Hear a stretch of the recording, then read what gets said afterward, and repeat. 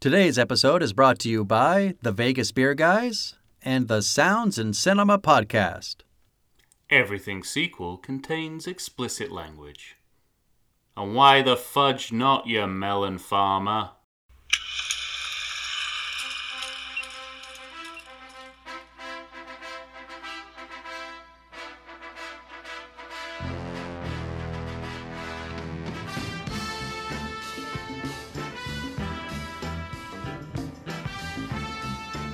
Hello and welcome to the Everything Sequel podcast. This is the Rocky Edition. Michael Shantz here of the How Dare You Awards. Joining me, the Sylvester Stallone lover like myself. We are in the bag. Tom Stewart of Lonesome Whistle Productions. Hello, Tom. Pain!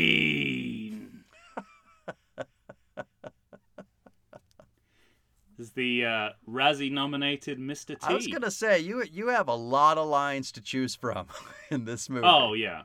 A lot. Well, but I wanted to do something from the, once again, Razzie-nominated Mr. T. Which is absurd. Just shows you. If I wasn't done with those people after finding out that Peter Cook and Faye Dunaway were nominated for Supergirl, Right. believe me, I am now. I mean, I don't know if it's that they don't understand cinema. They definitely don't understand screen acting. Right.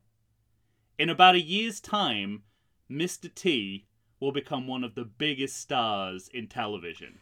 Not only that. In a TV series. I'm going to save it, but. In a TV series with some of the best actors in television and Dirk Benedict. I don't mean that. That's not fair. I love me a bit. That was pejorative. That was not I love nice. me. I know, I'm joking. It's an easy mark. I love me a bit of Dirk Benedict. How dare you? And you don't, I'm sorry, you don't achieve that level of fame without being an arresting screen presence. Right. I'm not saying I understand all of his acting choices in this movie. And yes, he looks in the lens a little too much. But this is one of the most fascinating screen debuts I've ever seen. Ever. And, you have to discount Penitentiary 2 if you want to think about that as this is a screen debut. Of course. This movie says introducing. I'll buy it, even though he did Penitentiary 2. Did you notice his signature, his autograph on the drum? No, but that's the great thing. Nothing surprises me. They're revealing Rocky's statue, and you just see a close-up on a drum, and it says Mr. T. There's a story from... fucking amazing. There's a story from when Boy George cameoed in the A-Team.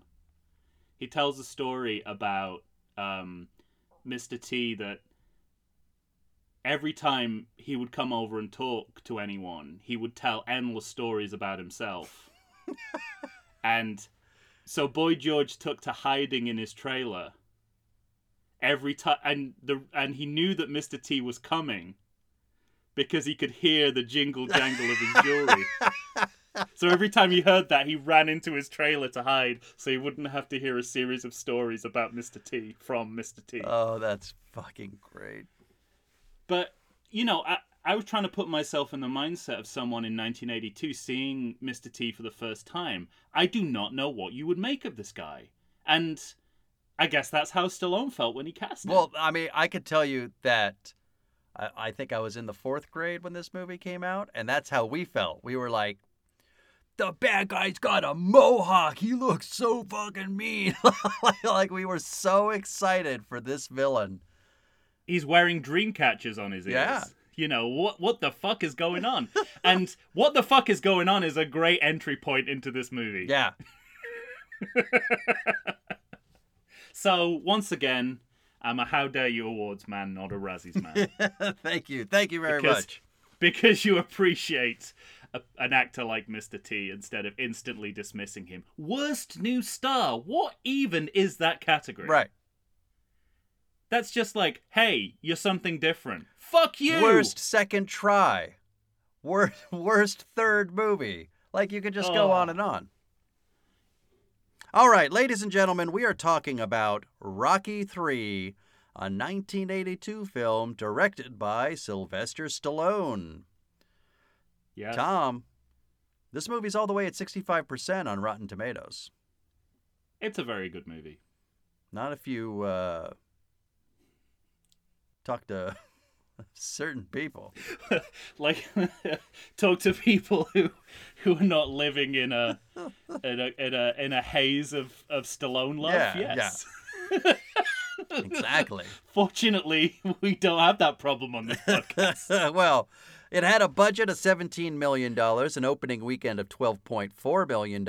In the USA, $125 million.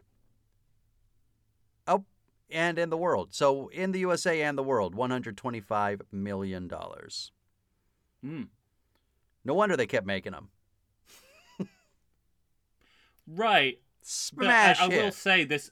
will say this feels like a new phase in the series, even more so than Rocky 2 did. Oh, absolutely. I feel like this is a springboard to go on and do other mad stuff. Yeah.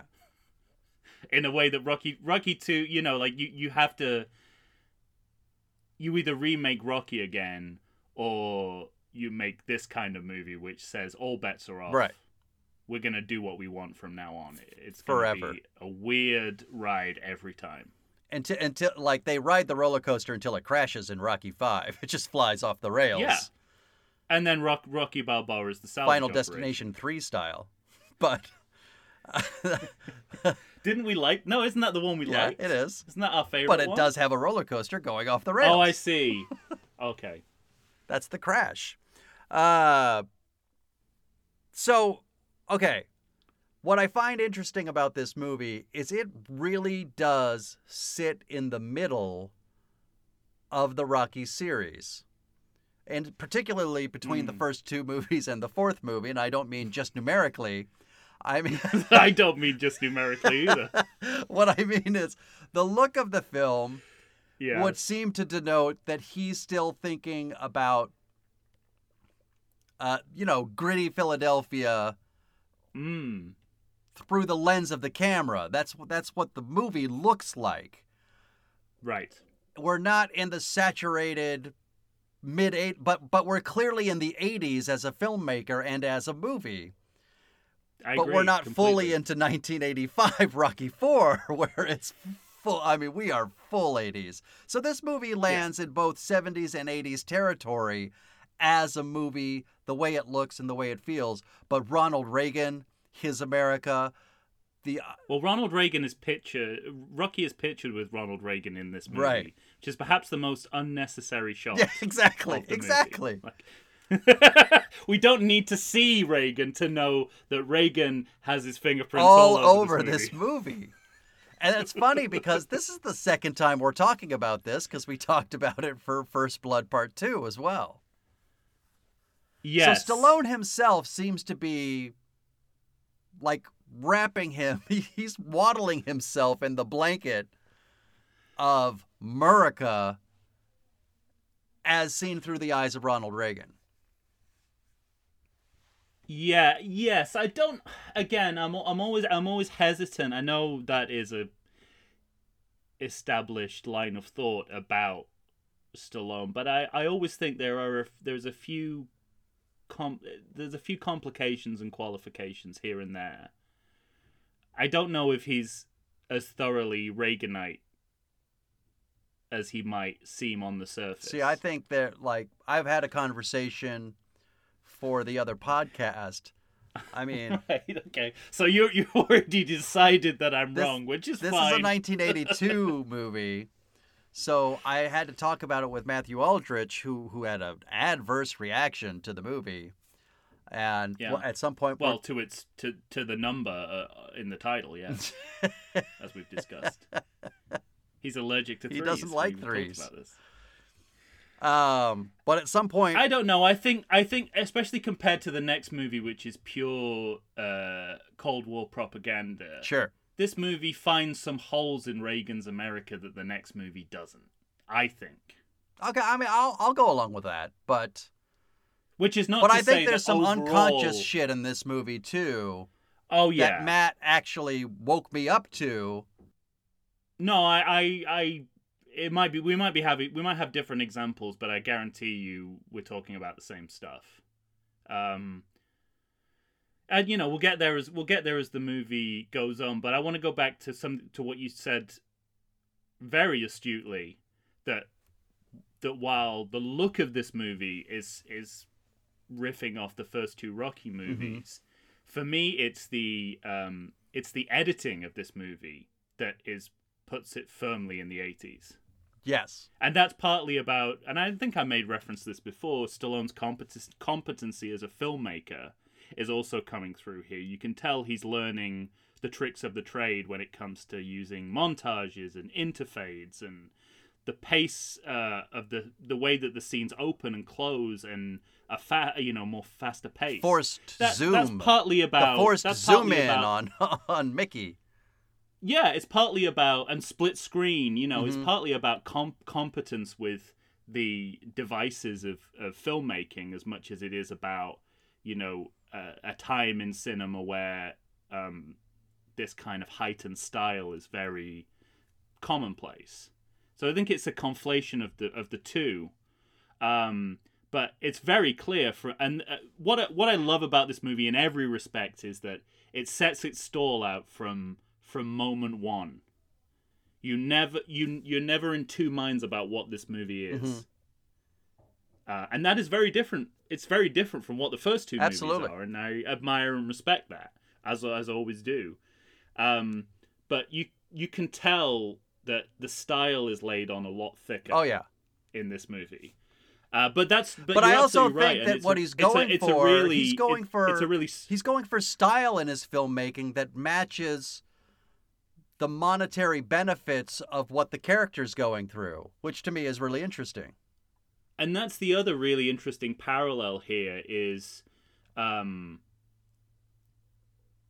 the characterization of Rocky is changing in the context of the fictional universe because he's becoming comfortable with fame.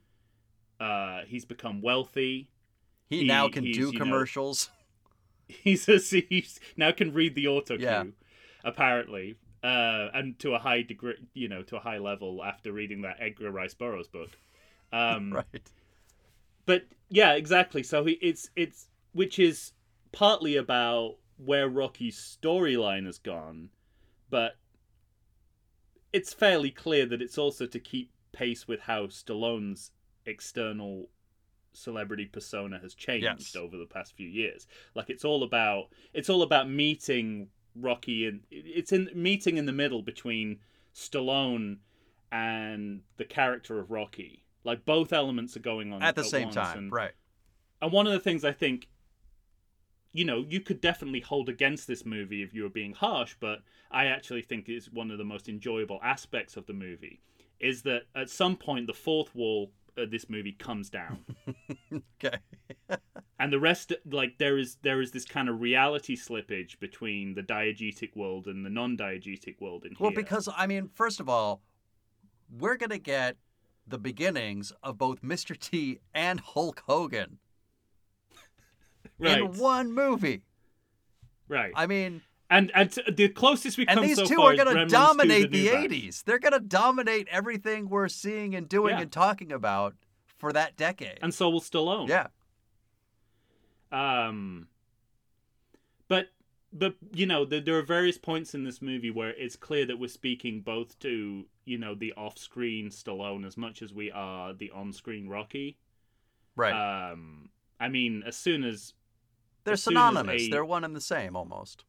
Well, at this point they are, but they haven't been before. And I sort of think this is where the line between the two breaks down the most. And I see this is a pleasure of the movie to me. This is not a criticism. I know some people could use that to attack the movie. I'm choosing not to because this movie, not only is it very clear that it's doing that, from the first montage, we see more of Stallone than we do of Rocky. Yeah, right. We get a character that's closer to the person we know as Stallone than the character we know as Rocky. We see actual footage of Stallone on The Muppet Show. Right, exactly. Yeah. Exactly. And they do this 10 times over in the movie in various ways. You know, a marching band within the movie plays the Rocky theme. There's this constant slippage and back and forth between the lives of Stallone and the life of Rocky. A real life statue of Sylvester Stallone as Rocky, standing in the movie as a statue of Rocky.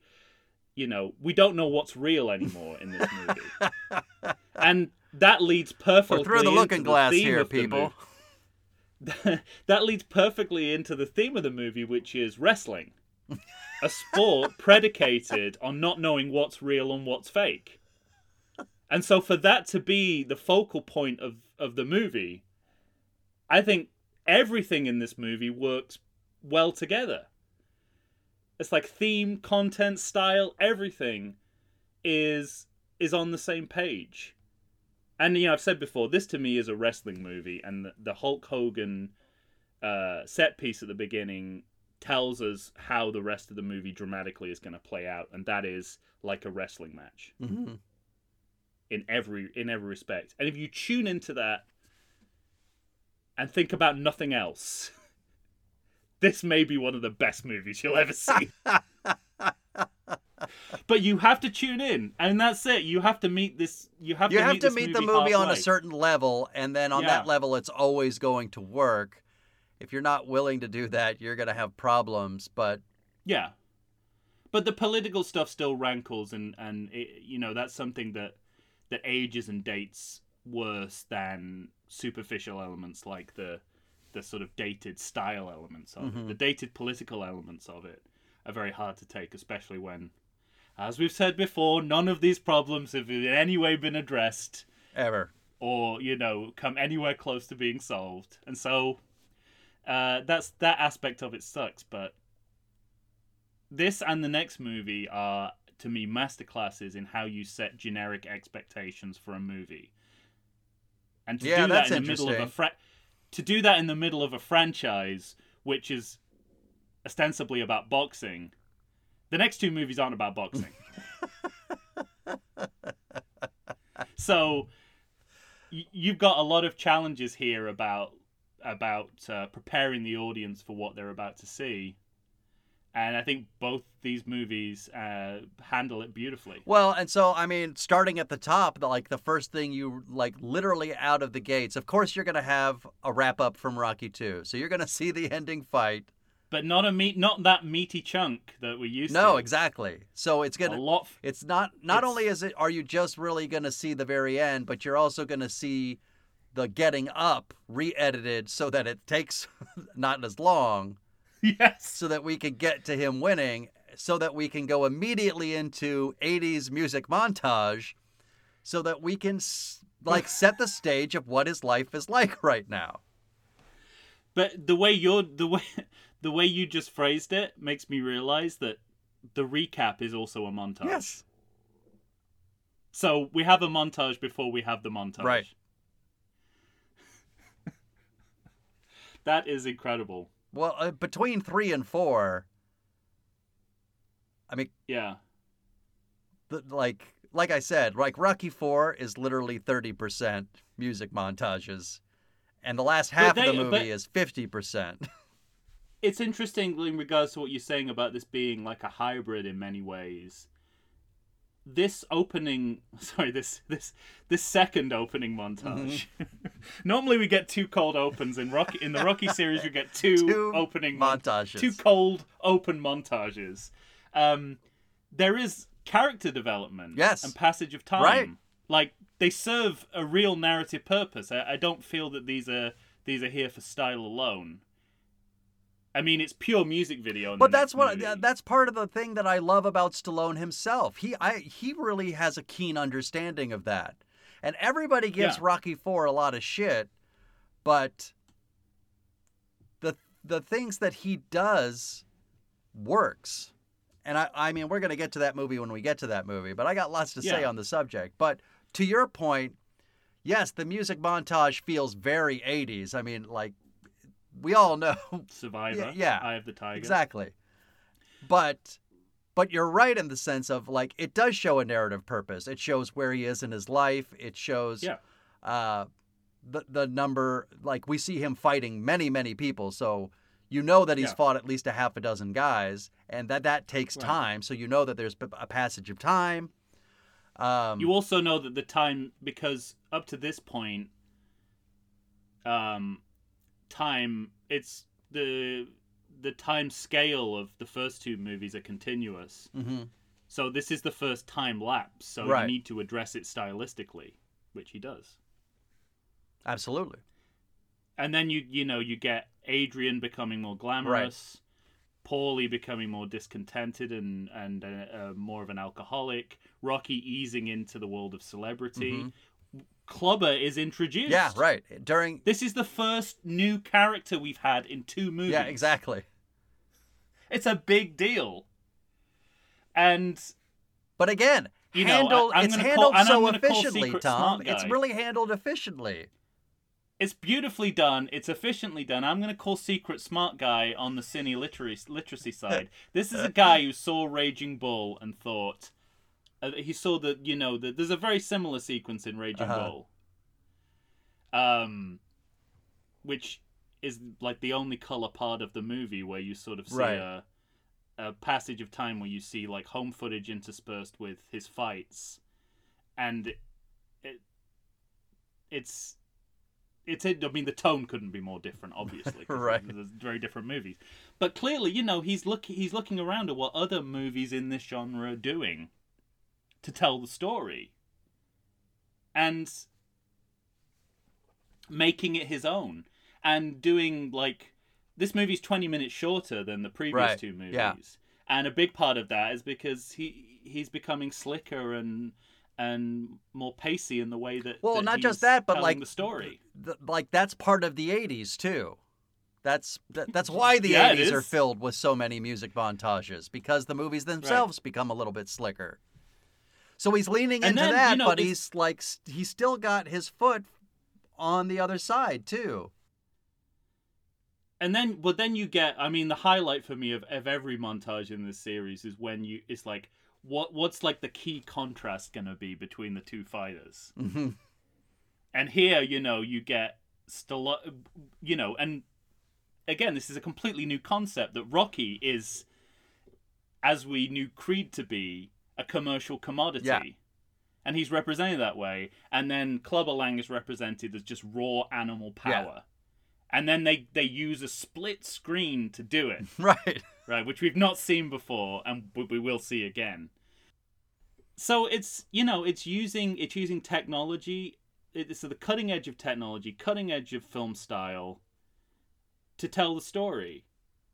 And like, that's just filmmaking. Like, why? Who wouldn't like this? That? This is not shallow. This is not frivolous. Nothing in this movie is as frivolous as it might seem on the surface. Once you enjoy it on a level of spectacle and style and entertainment, and when it's finished, you go, oh, that actually mattered a lot. Yeah, to me, there's substance underneath everything, that even the gloss of the character himself, because part of such a hook for this story is the idea of, once you, especially for an athlete, once you've made it to the top of the mountain for boxing, you can become complacent. Right. Everybody knows that Buster Douglas beat the shit out of Mike Tyson because Mike Tyson didn't prepare for Buster Douglas. I assume that's correct. Sorry. No, it's fine. Some people listening will appreciate that. But that's really interesting. I mean, again, like, this, just because a screenplay is on the nose doesn't mean it's bad. In fact, often it means it's good. Mm-hmm. And later on, there's this, and the movies do this, like the theme of each movie, which is, each one is different. Yeah.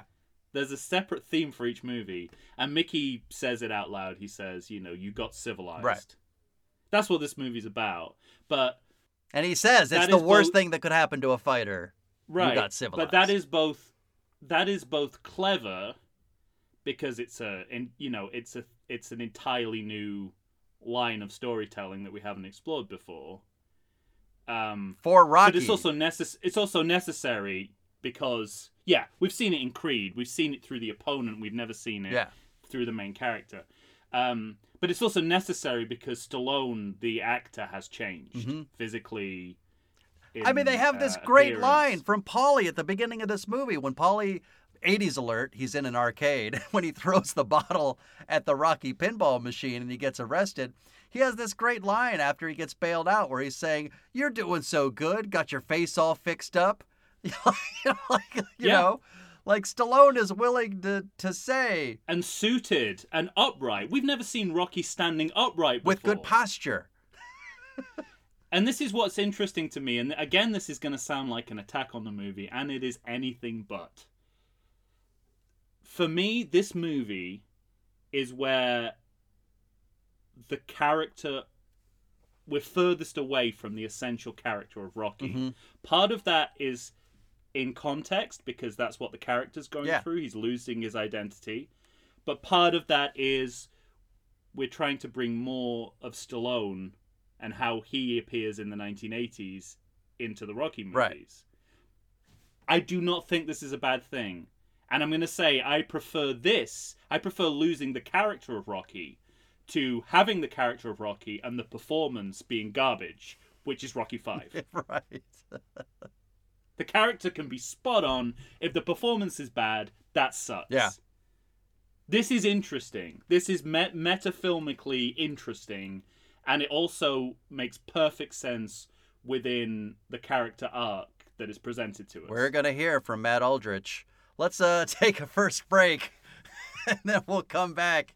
And we'll let me say, I pity the fool if he tries to take both of us on at once. We're gonna tag team. We're gonna take a break, and then we'll come back. I'll tell you the nature of his problem, which he actually has somewhat turned me around on. Like, it was something I wasn't giving a lot of credence to, and it's a problem in the movie. But we'll credence or creed? Were you giving credence to it? Exactly. Creed to it? All right, we'll be right back, everyone. Stay tuned.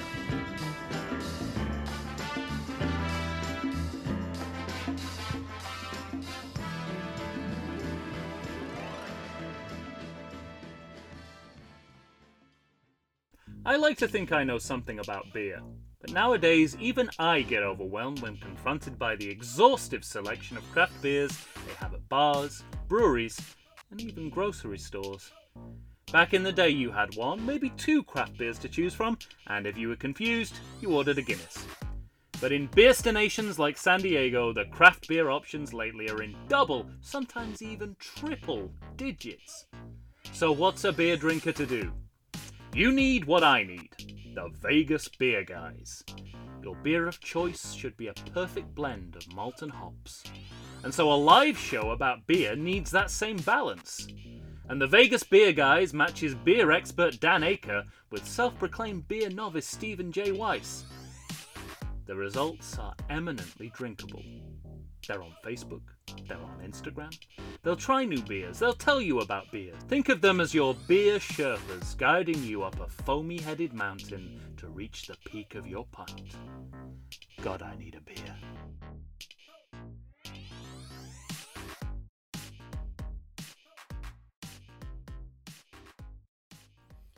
And we're back, ladies and gentlemen. Tom and I are here discussing the 1982 sequel, Rocky III. All right, Tom. By the way, I don't know if we have mentioned this on our ranking episodes. Except for Rocky Balboa, I believe, like Stallone himself has given all of these movies like a measurement, like a score out of 10. Of course he has. And this one is 9 out of 10. Still. Yeah. When did he do that, though? I don't know when he did it. That's a fair question. I believe Rocky 2 and Rocky 4 are 7.5. Rocky 5, 0. I think this might be out of date information, given what he said about Rocky 4 days ago. Right. Oh, he wanted to. He still thinks it's a 7.5, but he wanted to turn it into a 9. Probably is like I'm just thinking Stallone thoughts now, but That's interesting because the more I process these movies as individual movies, and that's been my huge problem. I've never been able to separate them from the kind of continuous reel of Rocky films. You're right. I think 3 and 4 are about equal. And how good they are, you mean? Yeah, they like. Okay.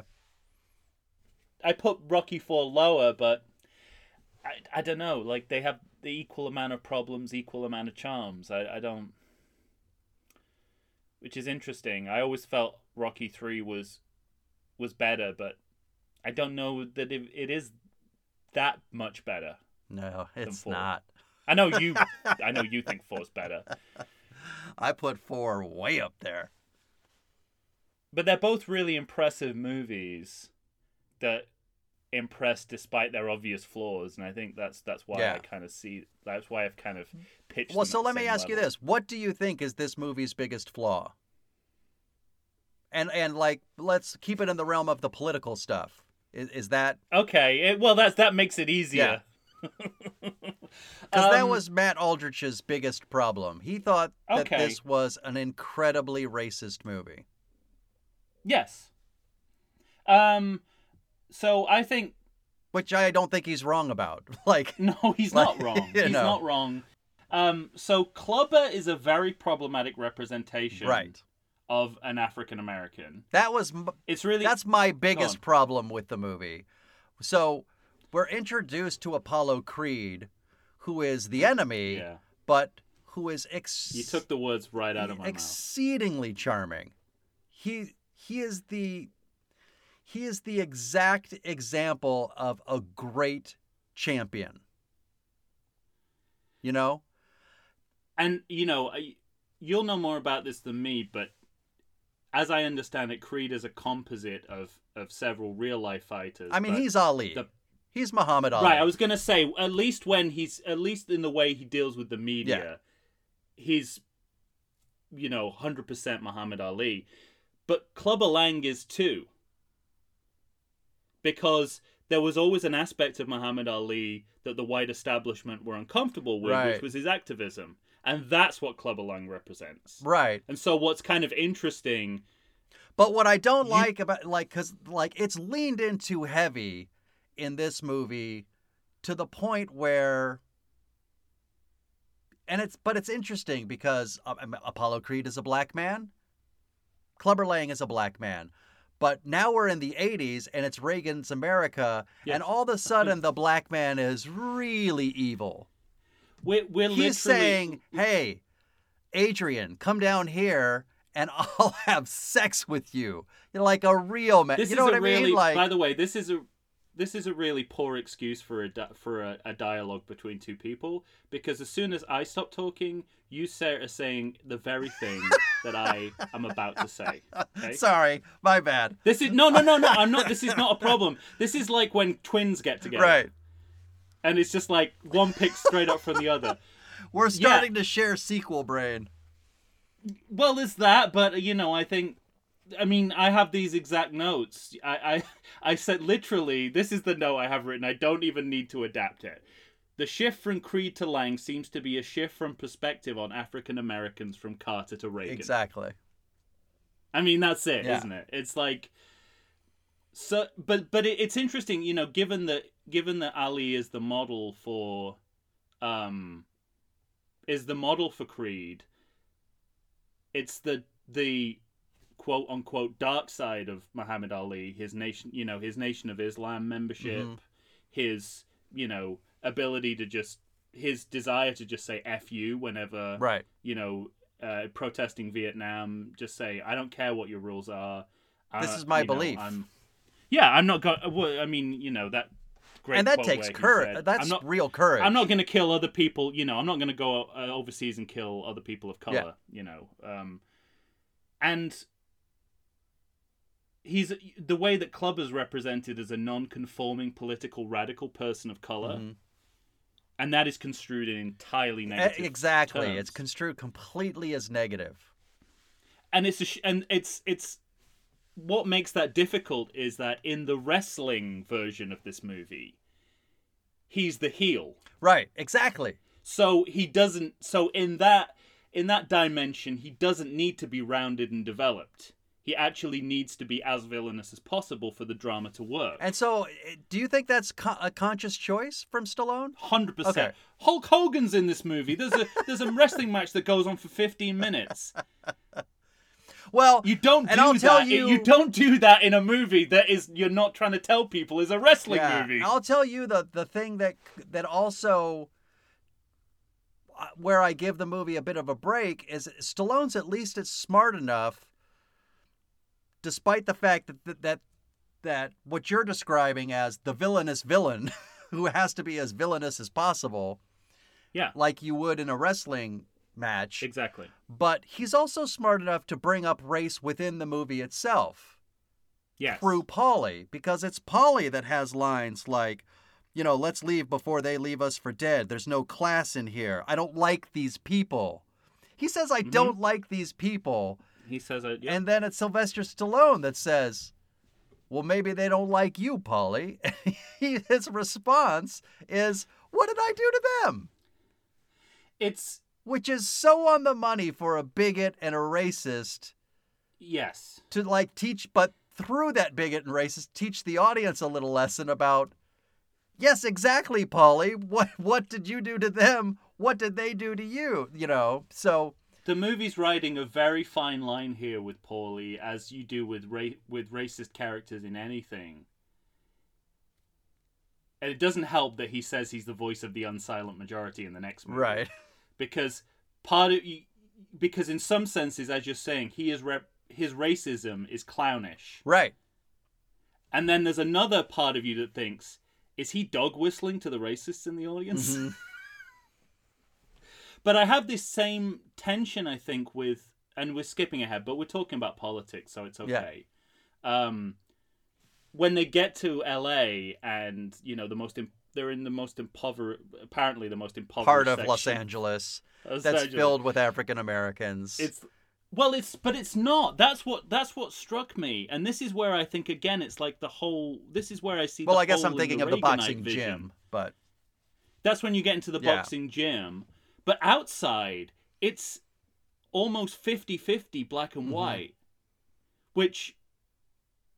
I don't know what to make of that, because as someone who's left wing, I would immediately be going well, doesn't look like Reagan's America is helping white people either, and they're the people who are supposed to benefit. Right. Right? Yeah. But I also feel that it's maybe that's just white privilege of, let's make sure it's 50-50 in every shot. Let's make sure there's as many white people and as black people on the streets. Right. So we don't get accused of racism. I don't know. But that is potentially a progressive statement to say, Reagan, the working class and middle class that you're trying to save are all sitting in the streets homeless. Yeah. So, again, I think it's always more complicated than it looks on the surface. And you're riding a very fine line with all of it. Yeah. But it's unmistakable when Clubber Lang comes onto Adrian in that press conference. It's hard to watch. But again, that is something you would get in a wrestling match. Right. That's WWF. Well, and so let's talk about that, because... And there's so much of that in this movie. So much of all, there's more fighting outside the ring than in the ring. Right. Which is pure WWF, right? Right. You start in the corridors before you even get in the ring. Well, and I want to talk about Hulk Hogan as Thunder Lips, because what's interesting to me is that both Hulk Hogan and Mr. T, who are... And of course, Mr. T more so, because at a certain point, Hulk Hogan drops the veneer of Thunder Lips, and it's just good match. It's what'd you go so nuts on me for? That's the name of the game. But they're both I want to talk about that scene in depth, because as a kid, that's what you fell in love with. Was Thunder Lips coming out you were this is fucking amazing. Oh, interesting. But politically, what I find interesting is that both characters are represented as villainous, right? Hulk Hogan's out of his mind, and Mr. T can't even be talked to. He's such an angry black man.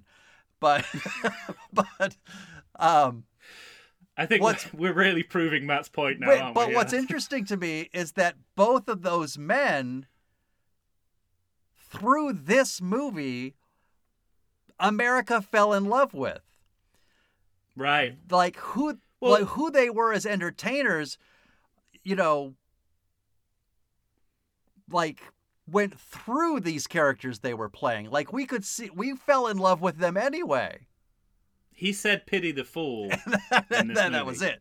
That was we fell in love. No, what I mean is like obviously years and years of the A-Team would sort of solidify his iconic status in American culture. Sure. But the elements of I mean, B.A. Baracus is a hero, but that's because Stephen J. Cannell is a genius. But anyway, that's another story. He took this guy who was like classic villain and turned him into like one of the most positive characters on TV. Right. So, but like the elements of but the I think it has something to do with Mr. T himself. Like who he is as a performer. Oh, 100%. Yeah, okay. I mean, the raw material of this guy is just like perfect for the screen. Right. And I think he's doing a great job. I think it's a magnificent performance. I do too. Fucking get your shit together. How dare you, Razzies?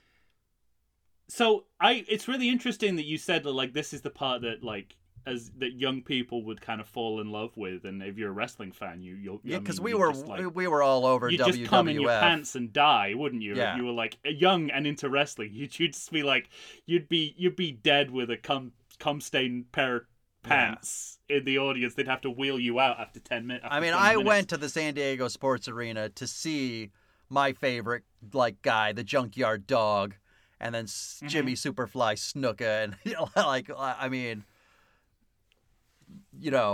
So again, I assume all this is correct information. It's all correct information, yes. I have no way of fact checking you. The Iron Sheik lived. But I approach this like as an adult who sort of, doesn't care much about wrestling or and is like, jaded, cynical middle-aged man. Uh-huh. Totally differently. Like when this started, the wrestling match when it started, you mean? Yeah, when this whole set piece begins, like, and I think I remember this from previous viewings. I'm like, okay, we got to get through this, and then we'll get to the good stuff. No, come on. No, listen, this time, and again, knowing we would talk about it, focusing more on the individual movie. I was like, okay, here's Hulk Hogan again to remind us where we are in history, just like Gremlins 2: The New Batch. But then, and then I'm like, oh god, this takes such a long time. And but my mind shifted to, does this matter more than I think it does? And that was when the light bulb above my head went off. Because this is a wrestling movie. Yeah. This is we're spending so much time on this because this is a microcosm of the rest of the movie. Exactly. But it's not like, but I was sort of thinking like, oh, well, here's the first fight of the movie. And instead of like high stakes, not including and drama, the montages we already saw. Yeah, we've got, true. The first present tense fight we've seen. And all the fights in the montage as well. But I was like, oh, it's like this. You get everything you need to know about the rest of the movie through this one, through watching this, through this. But lens. It's also it's so entertaining. I mean, we talked in the last episode about the jokes in all of these movies. Oh, it's the great. Jokes in this movie are like, why are they carrying him? He's walking. Yeah. When Stallone goes down to give his little cross on his chest. Yeah. And Mickey says, "I get nervous every time he does that." These are great jokes. I would also add, who would do this much for charity? Bob Hope would. Yeah. And Mickey just agrees. Yeah. It's like the comic patter hasn't suffered. But also, we're also at that stage where, I mean, this has got to be for modern era wrestling, like the parkour in Casino Royale or the bungee jumping in GoldenEye. It's just like the line. This is when it's sort of like, now it's mainstream. It's in a Rocky movie. Right. It's big. Just the line, the ultimate male versus the ultimate meatball. Like, my younger brother said that for years. Oh, speaking of things that people have been saying for years, for at least 35 to 40 years, Tom, I have been saying, I don't sweat you. Yeah. I have been saying the Paulie line, I don't sweat you, for decades.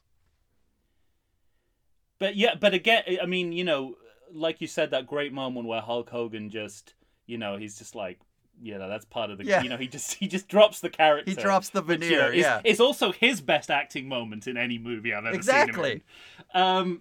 But it's like, oh, you're now in the frame of mind of everyone in this movie is playing a role a la a wrestling match. Like, I get it. And again, it's about breaking the fourth wall, what's real, what's performed. It's all there. And on top of that, the final shot is of Clubber looking disgusted that this clown is the heavyweight champion of the world. So that feels like it's the straw that broke the camel's back. He's like, I'm going to challenge this guy to a fight in the middle of his day, where his statue is revealed. Yeah.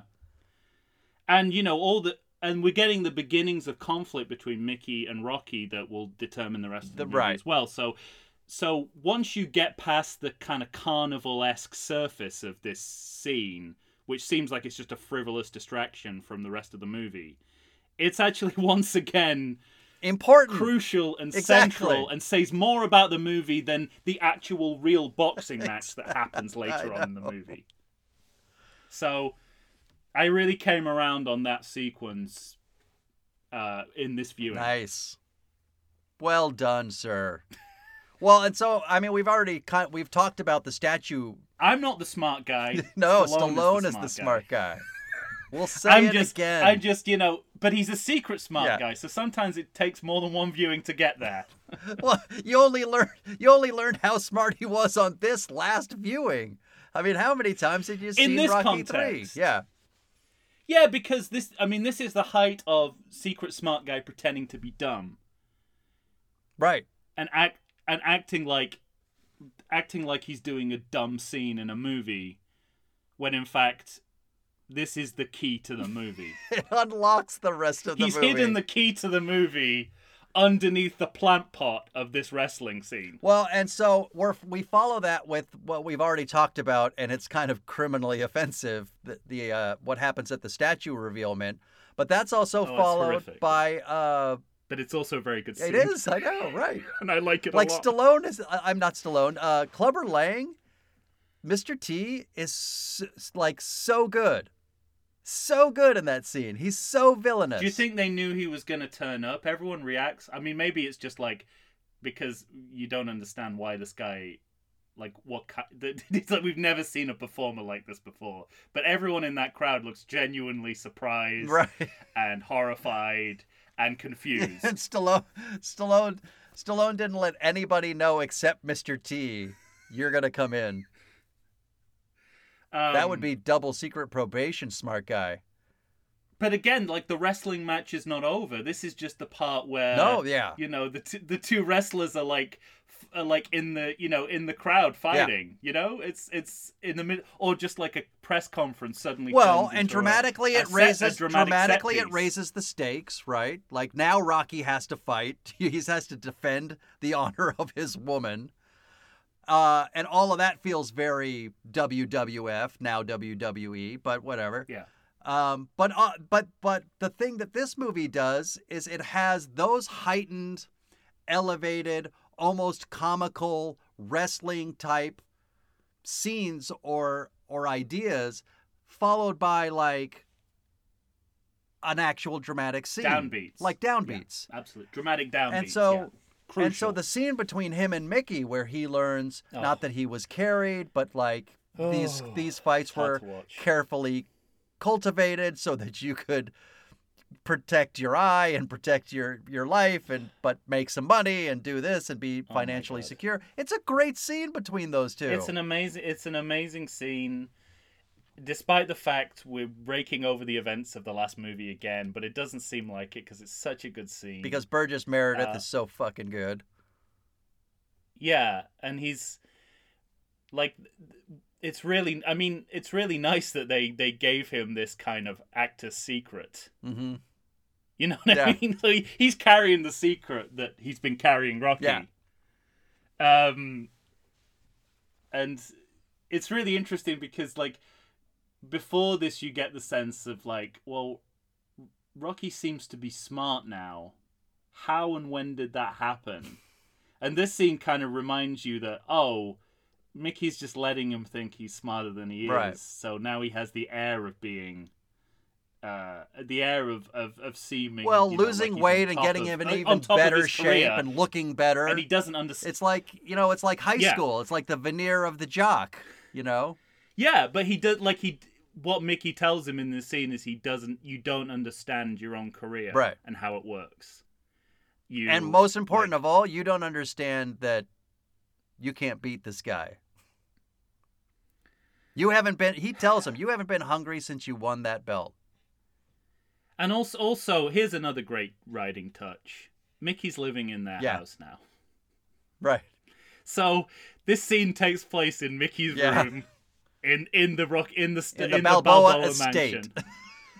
And I don't know, there's something Burgess Meredith, like, he's leaning into this idea of he's like the teenager. Yeah, right.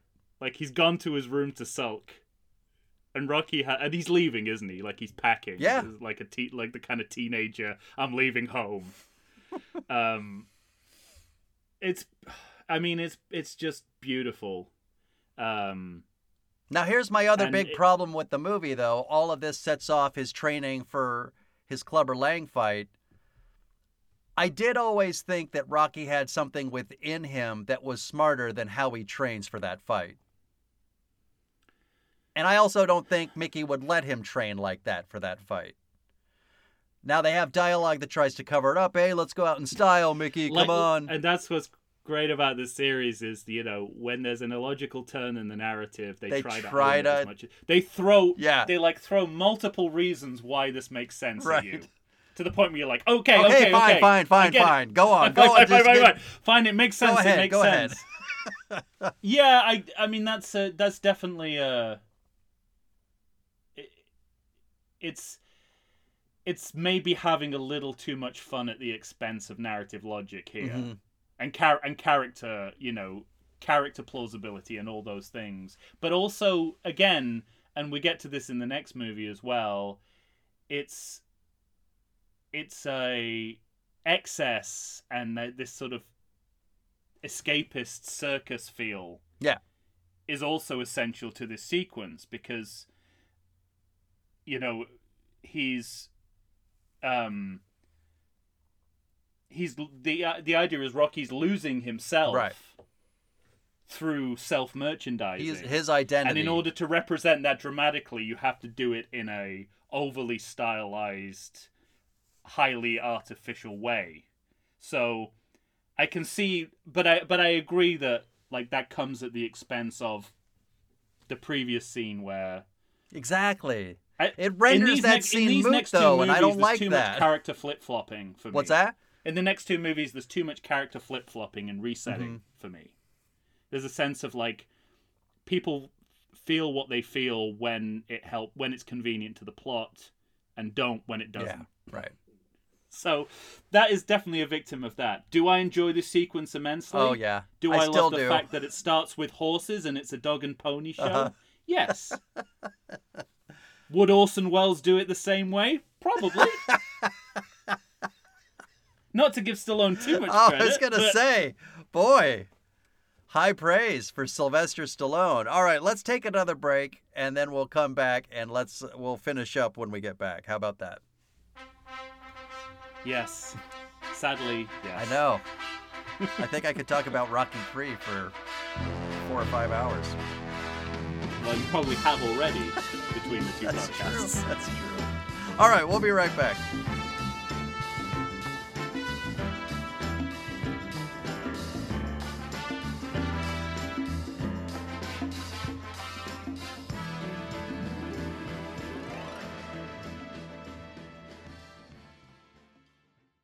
If you like podcasts like I do, boy, do I have a treat for you. You need to stay on target and check out the Sounds and Cinema podcast. Listen as your host, sound designer and music creator Tony Parham, and co-host, musical performer and sound lover Derek Hansen, D-Rock if you're nasty, and I am, discuss all things sound related to film, television, stage, and theatrical productions. They discuss environmental sounds, bioacoustics, dialogue, the nature of communication through sound, but as an added bonus, they drink beer and try to stay on target. Find them wherever you get your podcasts and listen to the pure mania of a man who can charitably be described as Doug, the dog from Up, and another man with a soothing and sultry voice trying to get that man to stay on target. That's the Sounds and Cinema podcast. Tune in and listen to the sounds they are creating just for you. And we are back once again, ladies and gentlemen. Tom and I are here discussing the gem from 1982, Rocky 3. Sorry, Matt. All right. Now, to me, this is when the movie goes to another level. I mean, we could talk about the fight itself, that first fight. I think it's interesting, by the way, that Rocky has you mean the first fight with stakes? Yeah, right. We've had about 8 of these fights so far. We have had like 9 fights without stakes. This is the first one that really matters. This is a big. There's only one fight in each of the first 2 movies. Right. And we've gone to like 3 major fights with lots of like fight ellipses in between. Yes. And that's the thing about this movie is, I think I mentioned in our ranking episode that this was something like Matt had turned me on to, where he was saying like the movie has to bend over pretty far backwards to like turn him into an underdog again. And I don't know that he's completely. I don't think he's wrong about that, but I think it's interesting. It's all the way until Rocky 4 before Rocky wins a fight for the first time. Rocky 1, lose to Creed. Rocky 2, finally beat Creed. Rocky 3, we're just gonna jam it all into one shorter movie. He's gonna lose once and win once. Interesting. He's always losing first and then winning. Yeah. He's always got to find greasy, fast lightning speed. It's interesting, that I like that idea of bending over backwards to turn him back into an underdog. But if you put it in context, this is the beginning in the series. For the next 2 films, we'll be playing a game of sequel inversion musical chairs. Mm-hmm. Everyone's archetype is constantly changing. Yeah. So in the course of this movie,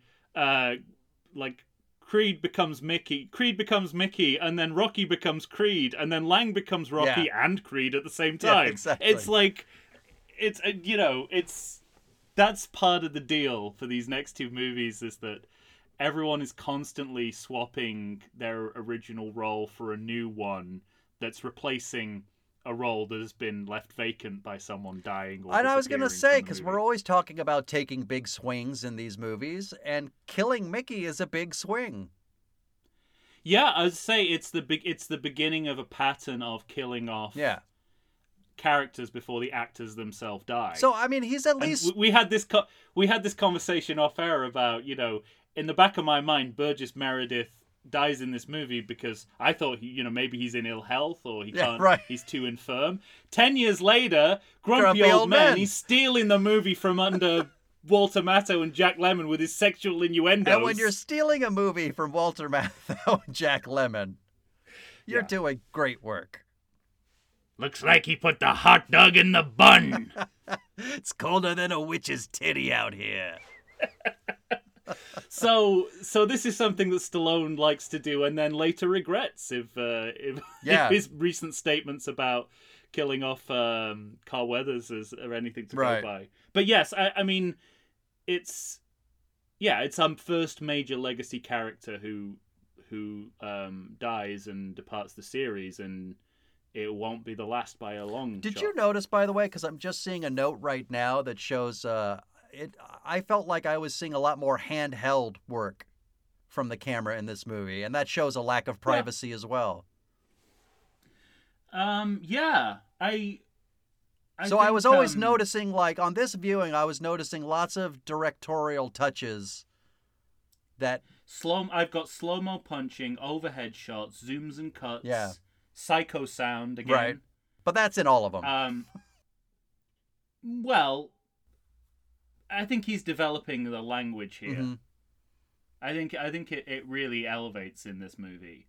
But to me, the most impressive shot is at the beginning of this fight, which is, again, a pull from Orson Welles' Citizen Kane, where the camera descends through the rafters to the boxing ring, which happens... Not only does that happen in Citizen Kane, it happens at the exact moment when his wife, who he's turned into an opera singer before she's ready to do it, is giving her first performance. So not only is it like a visual pull, it's a character. It's like a character pull too, narrative pull. Secret smart guy strikes again. I'm telling you. And you know what's funny about that was, like, I noticed it too, because that's one of the lasting shots from Citizen Kane that I always remembered. Oh yeah, I mean it's the showstopper of the movie. And you got the I thought we were even going to see a couple of, like, stagehands pulling their noses.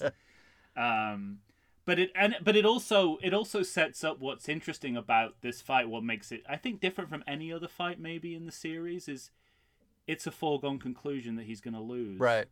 It's definitely the first time we've seen that. But everything about the way this is written, directed, acted is telling us that he's not going to win this fight. So it's a fight with no stakes. But that's the point. Mm-hmm. And it's a very interesting experience because you don't. Well, and you know he's gonna lose even before Mickey gets sick because of the training montage they show you. Well, that's it. I mean, again, like later on in the movie, the screenplay scrambles over reasons why Rocky lost the fight, and it never decides. Mm-hmm. So it's like Creed says, I know your manager died, but that's not why you lost the fight. And I'm like, wait a minute, I thought that was why you lost the fight. It's like, okay, but there are actually, there are multiple reasons, but you're going into this knowing that no matter how competitive he might seem, he's going to lose the fight. Yeah. So that's interesting. It's 2 fights with no stakes in a row, which might be a bit of a problem. But we've already established that first fight was the key to unlocking the rest of the movie and showing you what kind of movie we're in. So, and then you got Mickey dying in the changing room, which is unbelievably sad and beautiful, and some of the best melodrama in the and like a really great. I think it's a great moment of acting from Stallone. Yeah, it's what I call earned melodrama. Yeah. Like, it's ridiculous. That's a great turn of phrase. Earned melodrama. I love that. Like, as Mickey's dying, he tells him he won the fight, and it's like in abstract, it's like, oh, this is fucking ridiculous. But as you know, because you've seen this relationship over 3 movies, you know how connected they are emotionally, and the fact that they rarely show that to each other. You're just like, oh, it reads as beautiful. Yeah. And this is exactly what you're saying about it takes this kind of like goes from the heights of melodrama to a kind of scene, like a almost realistic scene that you might get in one of the first couple of movies. Right. Is when he's being buried. Yeah. And it's like no one says anything, and you realize he's Jewish. Yeah, exactly. And I'm just like, oh my god! Like the movie just pulls this out of nowhere, like this really quiet. There's not anybody in the audience like who had seen Rocky 1 and Rocky 2 who didn't think that Mickey was Catholic. Right, exactly. Yeah. And I just, it's done with nuance and grace and respect to both the actor and the character. Mm-hmm. And then Rocky gets on a motorbike. We're looking at you, Halloween 5 or Halloween 6 rather, who couldn't manage to give any nuance to and we've Donald just both Pleasance. seen a movie in which they also singularly fail to treat a character's death with grace. And then Rocky gets on a motorbike and suddenly we're in Cobra for a few minutes. Right? Yes. At this point I was like, okay, this is the furthest away I've ever seen Rocky from... Like, it's the furthest away Rocky's, ever been from Rocky. Closest to Stallone, the furthest away from Rocky. And then Creed But comes I was going to into the say, gym then you and have it's a all pretty good good again. scene between him and Creed. Oh. I mean, it's really... I mean, I don't know if we've said this before, but all these movies are 2-act movies. Mm-hmm. Like, it's very clear when the second act of the movie begins. Mainly because it's the exact halfway through the running Right, time. exactly. Yeah. Creed comes into the gym, second half of the movie begins. That's not the way to do it. Historically, the opponents are now trainer and fighter. We're into that musical chairs. Creed says "Eye of the Tiger," which means that also exists in the diegesis of the movie as well as the being song the that we've been soundtrack. hearing for this whole And then Paulie plays it on his boombox of like, is this in the movie or outside the movie? Exactly. Just tell me. But yeah, I mean, it's really everything from this point onwards with Creed and Rocky is great because it at least at this point never forgets that they are rivals. Mm-hmm. It never softens the relationship between them or makes out that Creed is doing anything but acting in his own self-interest. Of course. I know, but in the next movie it's like they've been pals since birth. Well, but I think that's because of their experience through this movie. Yeah, they have to get through this. Yeah, exactly. They have to get... So it's so everything that's in that movie is informed by this movie. Which, right, again, but it's also that's good a way in character this development. movie... That's... Yeah. Come on. I don't know if I agree. But it's okay, because what it shows is this movie has not forgotten where it came from. Mm-hmm. Even though it's a very, very different movie. And then there's racism for a bit. Yeah, we got a sturdy spoonful of racism to get through. And if you don't know what's coming, if you don't know that racism's coming, Frank Stallone's version of Marvin Gaye's "What's Going On" is gonna give you that sort of white privilege treating a African American subject matter feel. Paulie will always be there to refer to jungle junk music, and you go, Jesus Christ, fuck. And another great line before their Reaganite reconciliation between Creed and Paulie, when Rocky leans in and says it takes about 6 years to get to know him. Yeah. Which is a great line, a great joke. Also because it's a great joke because it's also a meta-textual joke because, it's been, longer. It's been, 6 years since since this franchise started. Again, they're pushing plausibility by having... There's no reason why Adrian should be there. There's no reason why Paulie should be there. Right. Because that means that both father and mother have left their child back in Philadelphia alone. And there's not even a robot to look after Not even a them. robot to take care of that kid. But I think it's, even though they don't need to be there, really, the second half of the movie boils down to Creed and Paulie battling for Rocky's soul. Right? Well, but it leads me to... Is he an elegant fighter or a street punk? Yeah. Is basically the rest of this movie. And it turns out he's a street punk, and Paulie was right all along, which is difficult, because if Paulie's right about that, is he also right about all his racism? No, he's not completely right. He uses everything that Apollo teaches him to win the fight, but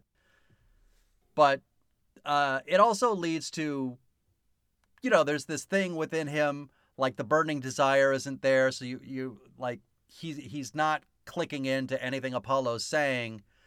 And then I think I've alluded to in our ranking episode that this movie has one of my favorite scenes. And the scene for me is the fight with Adrian on the beach. Oh, interesting. I love that scene. I think that scene This was a is point amazing. for me where I referred to this as the weird beach scene. Really? Because Rocky for me doesn't feel like Rocky, and Adrian feels like Connie Corleone. Yeah, well, yeah, but to me... I know, and the script explains it. It says, how'd you get so tough? And she says, I live with a fighter. Right. But again, that's another sort of bending over backwards line. It's like, why are these guys not the guys we once knew? Because, well, I think that's what he's saying, though, with this movie. That's why we have the beginning montages. They've changed. He has become more complacent.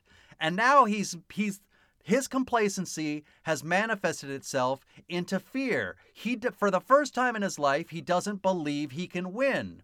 And it takes his wife, the person he's most connected to say, wake up. Like, just say it. Say what your problem is. And he finally says, I'm afraid. Like, I buy it more from the Rocky end than the Adrian end. I don't think the movie's doing enough to show us how Adrian's character has changed so much. Well, of course not, but...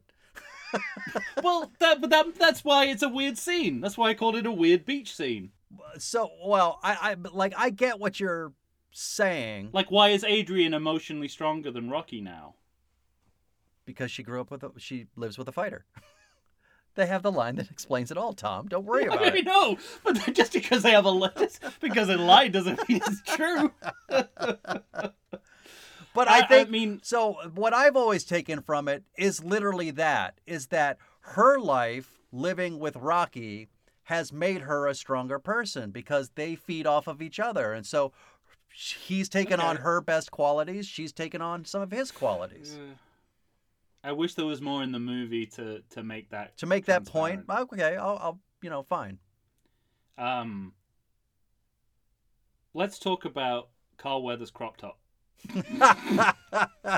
And back in the 80s, believe me, I knew when shorts were short.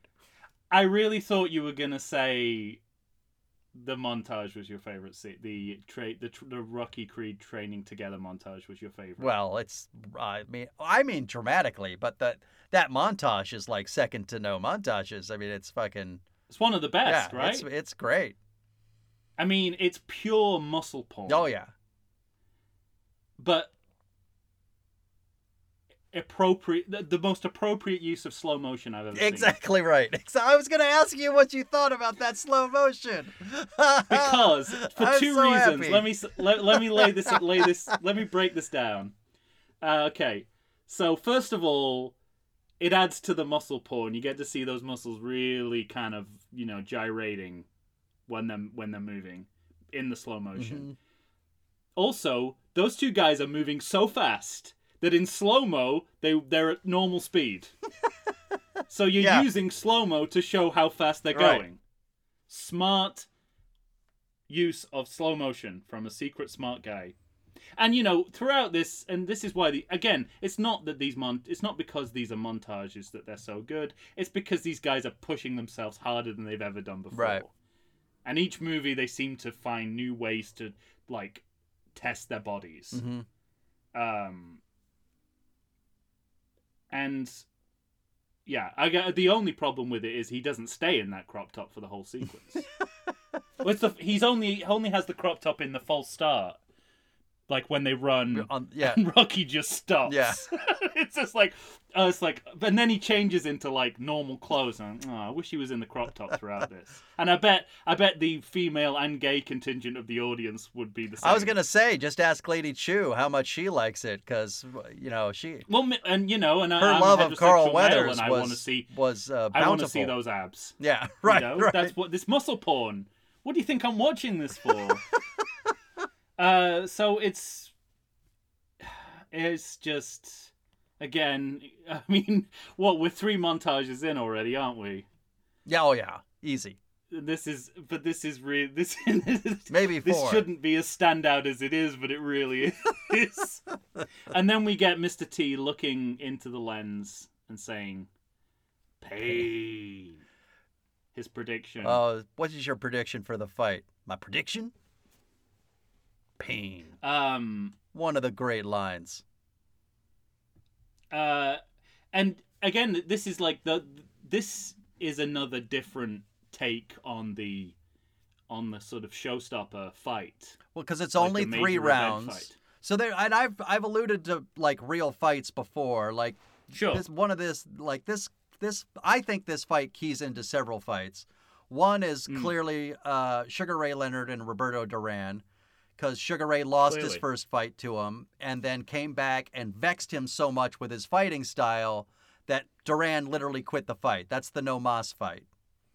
But to me, this fight also is very much the 3 rounds that marvelous Marvin Hagler had against Tommy Hearns, where they just stood in the middle of the ring and beat the shit out of each other for 3 It's like the best short fight you've ever seen in your life, and it's amazing. And I think that's part of what this fight was going for. And there's a little bit of like Rumble in the Jumble with the, rope-a-dope fight. Now that one I've heard. Yeah. Did you just include that as something? Did you just include that for my For you. benefits? Like, let me So give him an easy something one. you might know. Let's throw Tom a bone. He's been listening for a while. Well, and I don't think we mentioned this with the first night as well, the first fight as well. But as important are the pre-match Rumble, Oh, yeah.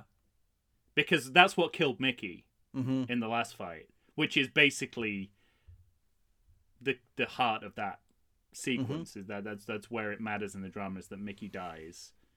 And here, there's another pre-match Rumble, like the fight starts before the fight, which is the wrestling element of But it. again, great joke. I thought Which you is said what? stay cool. That was cool. It's great. And I think you're right.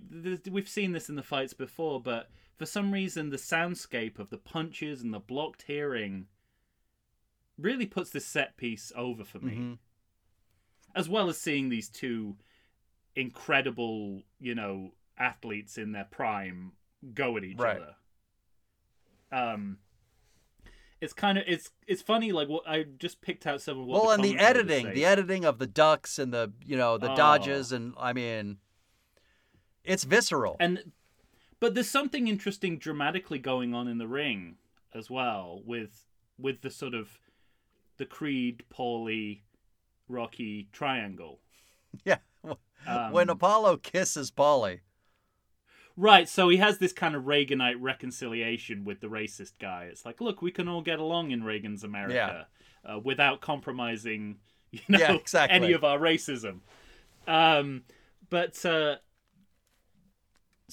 this is a departure too, because Rocky always won fights by following Mickey's strategy. Right.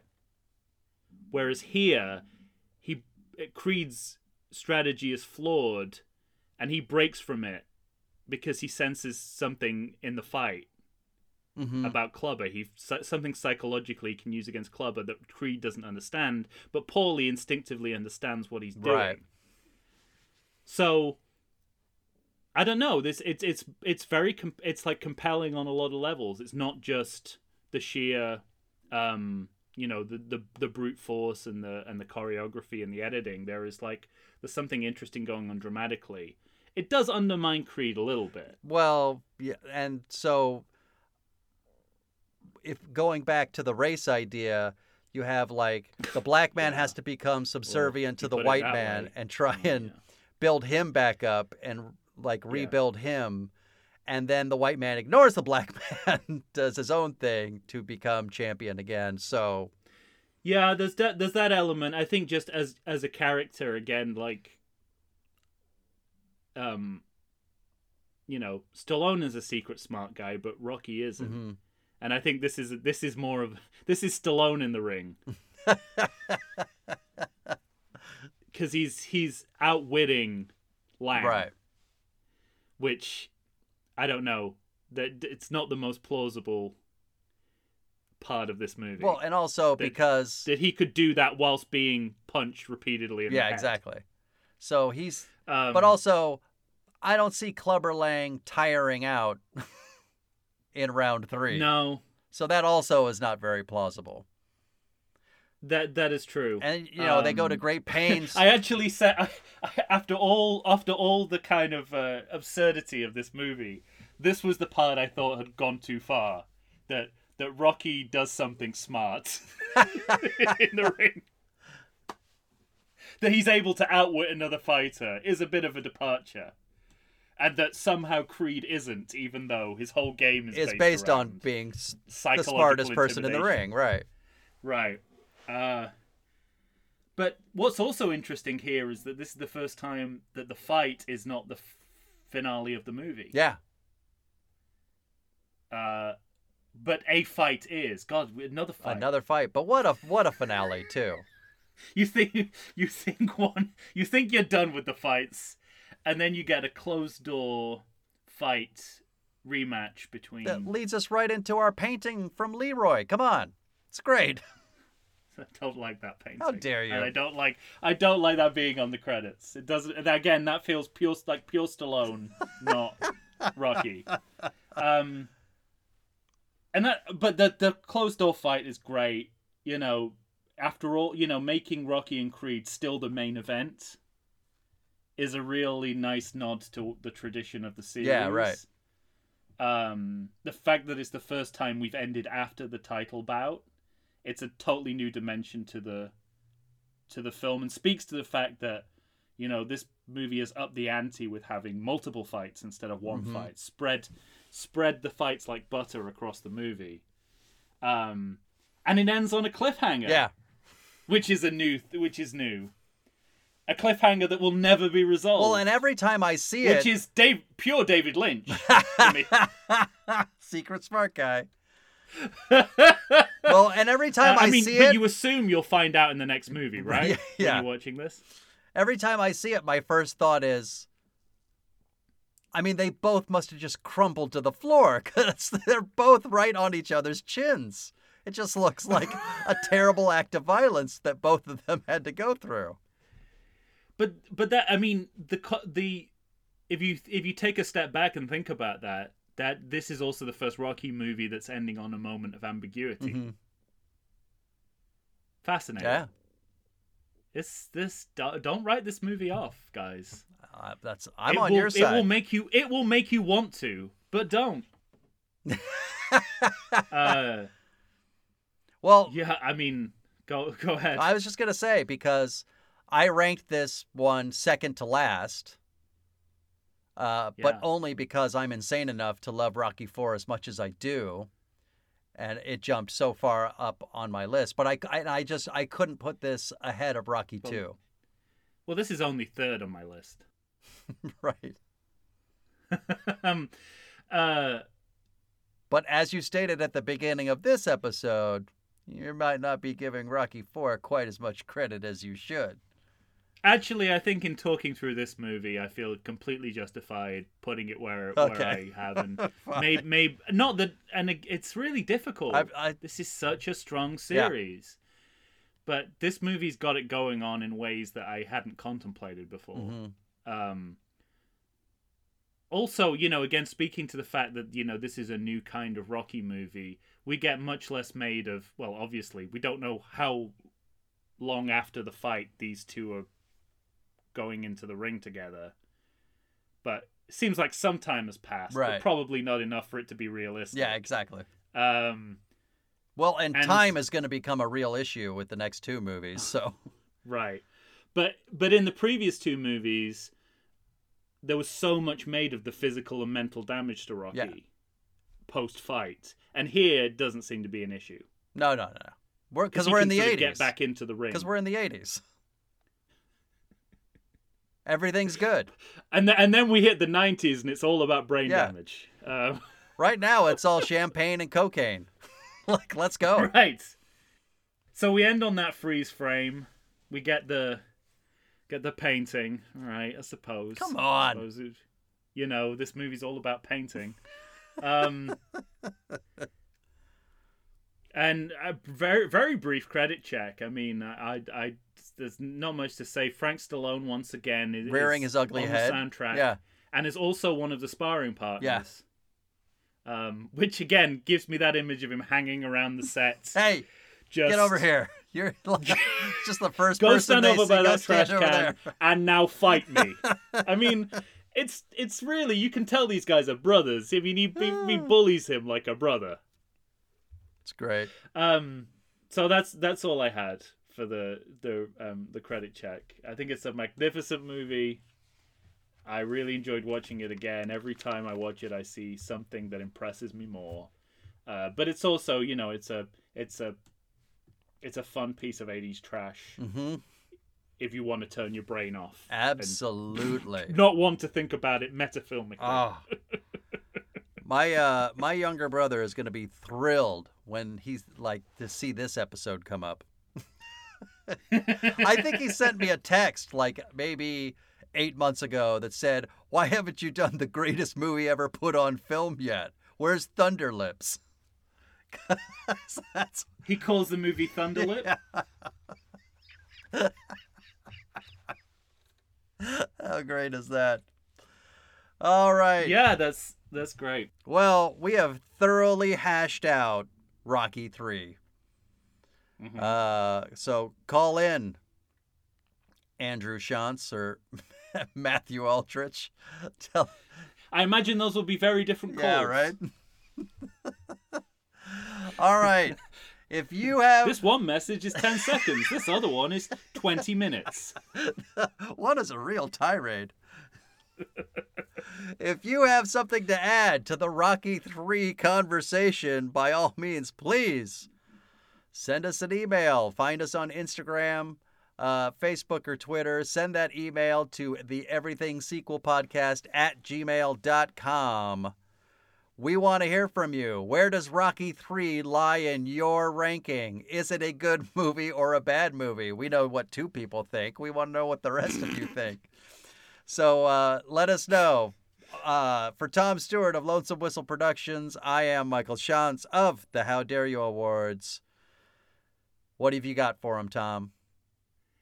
I've seen wrestlers big as dinosaurs. You ever fight a dinosaur, kid? They can cause a variety of damage. What I like is you're doing a perfect impression and yet still sounds penguin.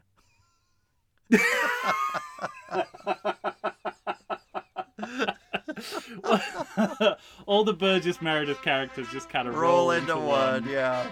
To one delicious cinnamon bun. All right, ladies and gentlemen, stay tuned. Rocky 4 will be coming at you soon. Thanks for listening.